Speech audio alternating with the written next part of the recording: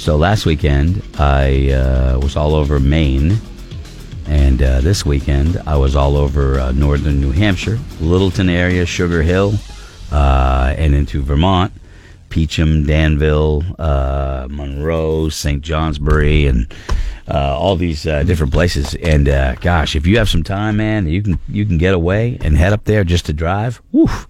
You'd be well rewarded for it, because I'll tell you, it's about as beautiful as it's been in a few years, in my opinion. And I'm not certainly an expert when it comes to that kind of stuff, but woo, I'll have some photos that I'll post tomorrow on New Photo Tuesday. But you can see one of my experiences at morningbuzz.com. Yeah, I was in bear territory. I can tell you one thing. Bear I don't or know beer? Bear. I don't know if bears poop in the woods, but I know they pooped in the field I was in. Holy smokes! It's one of those things where I'm getting ready. I got the camera. I'm getting ready. I'm taking pictures, and I get my head on a swivel. Just kind of keep sweeping. You got to sweep the, Sweep the head. No. Sweep the whatever you call it, the landscape. Like, make sure everything's clear. I don't want think some. I'll get you. You'll have no idea. You know what would be the scariest thing, I think, to see out in the a baby bear? Because then Mama Bear's out there watching.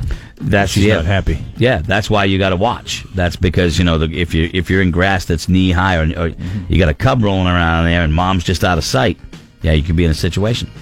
So that's why I busted out the actual phone and I recorded myself, thinking this might be my last few moments. What a way to go out, though! If you got your own death on video. I know. No, wait a minute. You get a lot of No. hits before the show went down. I agree, but here's the thing. Here's how we. Every once in a while, you got to send it. If there's any way you could be recording and sending it, because if that's it, we kind of need to know where you are. Well, it's on my phone, so we can get it, and possibly help you, of course, if you're still alive. I sat there in the field that I was in, which I had been in before, and I actually thought, once I realized, holy crap, this is in the high traffic area, my wife doesn't know where I am. No. Because you get out there on the road looking around and you just start going places. And some of you who do that, if you're with a camera or whatever, you know what I'm talking about. You just kind of go where you want to go. And all of a sudden you're in a place 20 miles from where you said you'd be. Yeah. Can you still get GPS off a phone when the battery's dead? Yeah, I don't know if the battery's dead. I don't know. I would not. I mean, clearly you'd be dead at that point, but I'm just worried about the phone. Yeah, well, that's good that you got to have your priorities. I don't think the bear would eat the phone in the attack, would it? No, I don't. I'm sure the phone would. But we have to find the phone. Yeah, the phone would fly out of my hands. Is there a way? Thank you. Another thing, try recording for as long as you can. No, I don't want to do that. Okay, I don't want to do maybe we could figure out the landscape where you're at. A bear is not something that you want to mess with. I will say that. I do not want to be on the receiving end of that.